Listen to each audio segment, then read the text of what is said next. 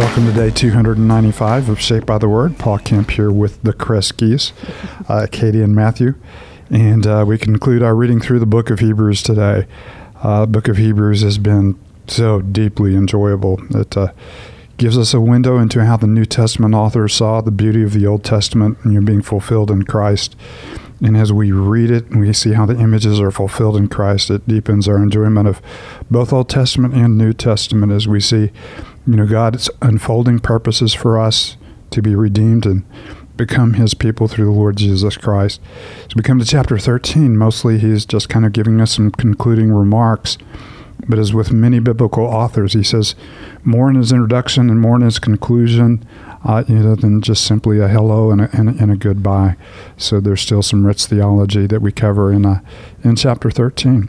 So before we read, as always, let's offer ourselves in this moment to the Lord. Katie, do you mind lifting us up? Father, thank you. Thank you for just this day that we get to spend this moment with you and as your people, engaging with your word together.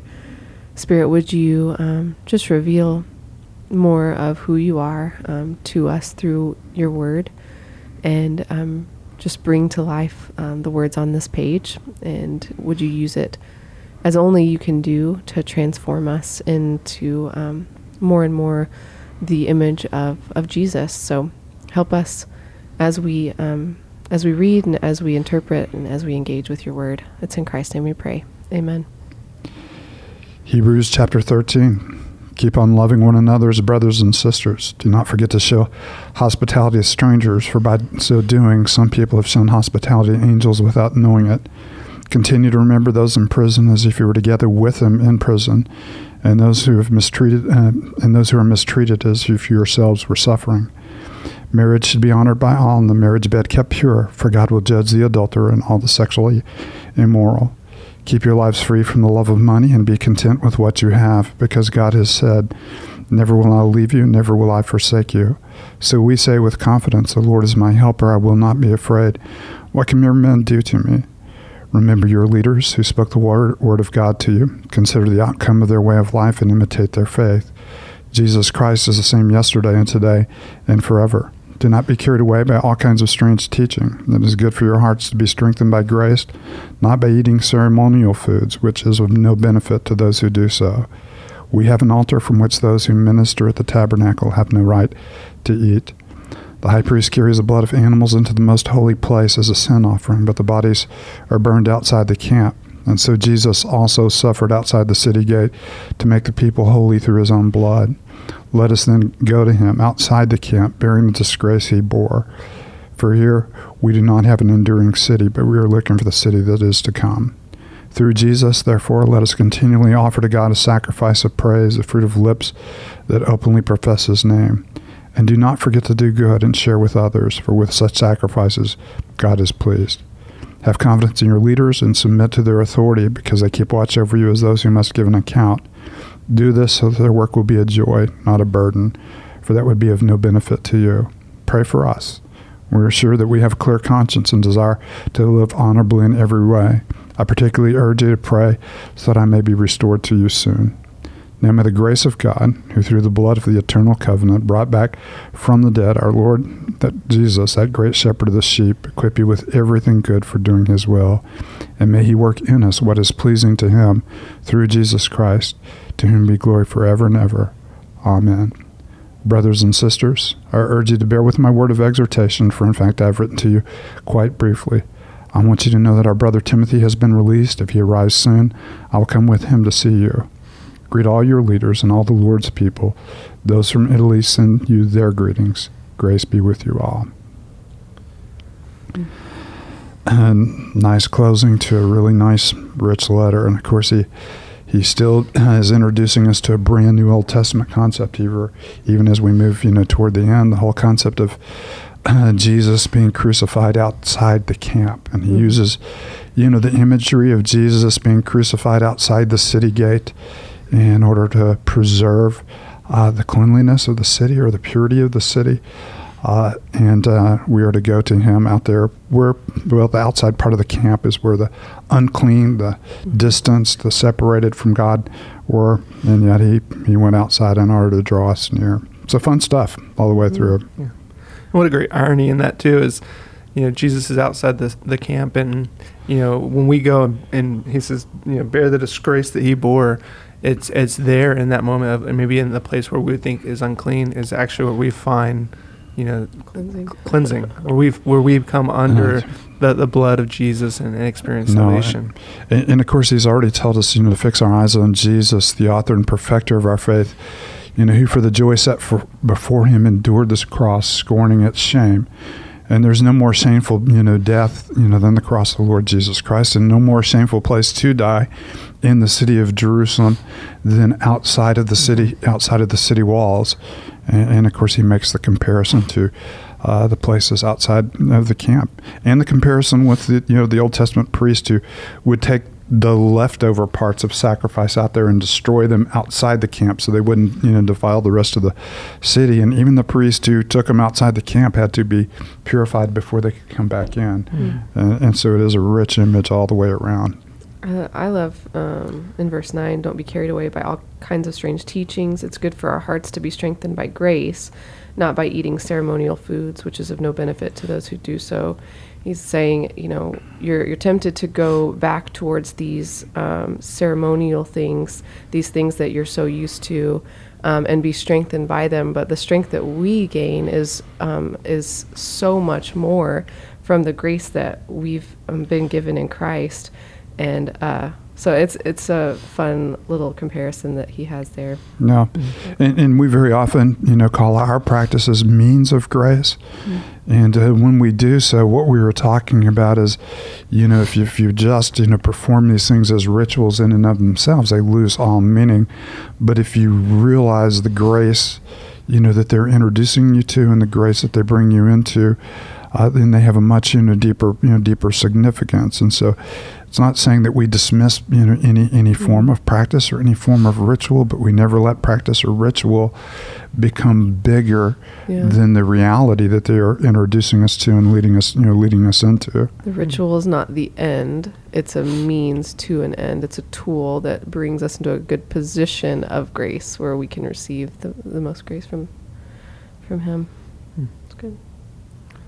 I love how he begins chapter 13 too. Keep on loving one another as brothers and sisters. It's not enough to just love someone once or to show a display of love once. It's this call to continually love one another as brothers and sisters. And then how he follows it: do not forget to show hospitality to strangers, for by doing so some have shown hospitality to angels without knowing it. All the Old Testament stories that pop up there. Mm-hmm. And he says, continue to remember those in prison as if you were together with them in prison, and those who are mistreated as if you yourselves were suffering. And there's this identification that we have with the brothers and sisters, the body of Christ, that when they suffer, we suffer. It changes the way that we view, those who are walking through hardship, enduring, mistreatment, and especially for this context, I would have to imagine just from some of the other letters, even when Paul says, don't think of my imprisonment as a shameful thing, or I'm so glad that you're willing to continue to identify with me in my imprisonment. But for us, we tend to try to run away from suffering, and instead of coming alongside our brothers and sisters who might be in the midst of suffering or imprisonment, and remembering them. And the category of hospitality, the Greek word is made up of two, compound words, which is stranger and love, to love the stranger. And of course, the category before that, in loving brothers and sisters, is made up of two Greek words. It means, the word for love and the word for brother or sister. And so there's two different directions, that our commitment to Christ shows itself, and how we relate to those in the body of Christ with deep love and affection, and how we relate to those who just happen to come across our path that we've never met before, with deep love and affection. And of course, that's a picture of the Old Testament as well.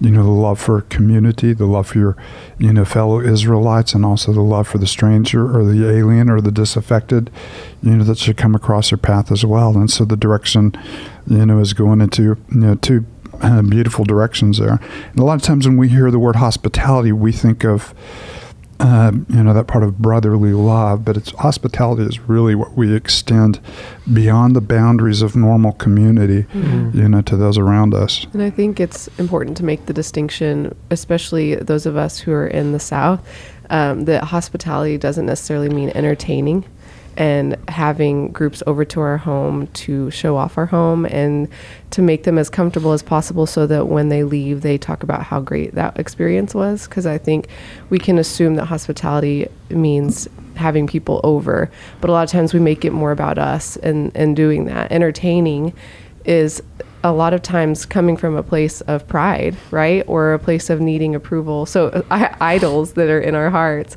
But hospitality is so much more about the other person and reaching out and, like what you said, just showing that love to that brother or sister in Christ, or to that person, that stranger that we don't really even know. And it's about proximity too. I think it's about opening up ourselves to the other person and not necessarily entertaining them with our all amenities. And it's of course in that Jesus said, when you throw a party, don't invite those that are like you, that are fluent, that are able to pay you back, or invite them so that they'll invite you, but invite the poor, the lame, and so you get that idea. That's what it means to extend grace to the stranger. And usually by stranger, we're talking about not just simply someone you've never met, but someone who is disaffected, disadvantaged, and separate,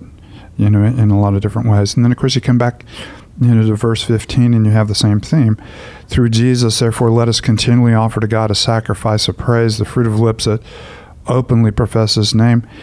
And do not forget to do good and share with others, for with such sacrifices God is pleased. And it's easy for us to think of the first sacrifice as the sacrifice of offering our worship to God, but our worship of God always, and of course we're going to hit this a lot in James next week when we go into the book of James, actually James this week, as we continue in the book of James, that our love for God shows itself most in how we extend ourselves, and our worship for God shows itself most in how we extend His grace and love to those, to those around us. And so this is the heart of, what it is. And of course, James will tell us this is religion. I'm getting way ahead of us. God the Father accepts us, pure and faultless, to keep oneself from being polluted by the world, and to tend to orphans and widows in their distress. Yeah. You have to love the portrait he gives of Jesus too in verse 8. Jesus Christ is the same yesterday, today, and forever.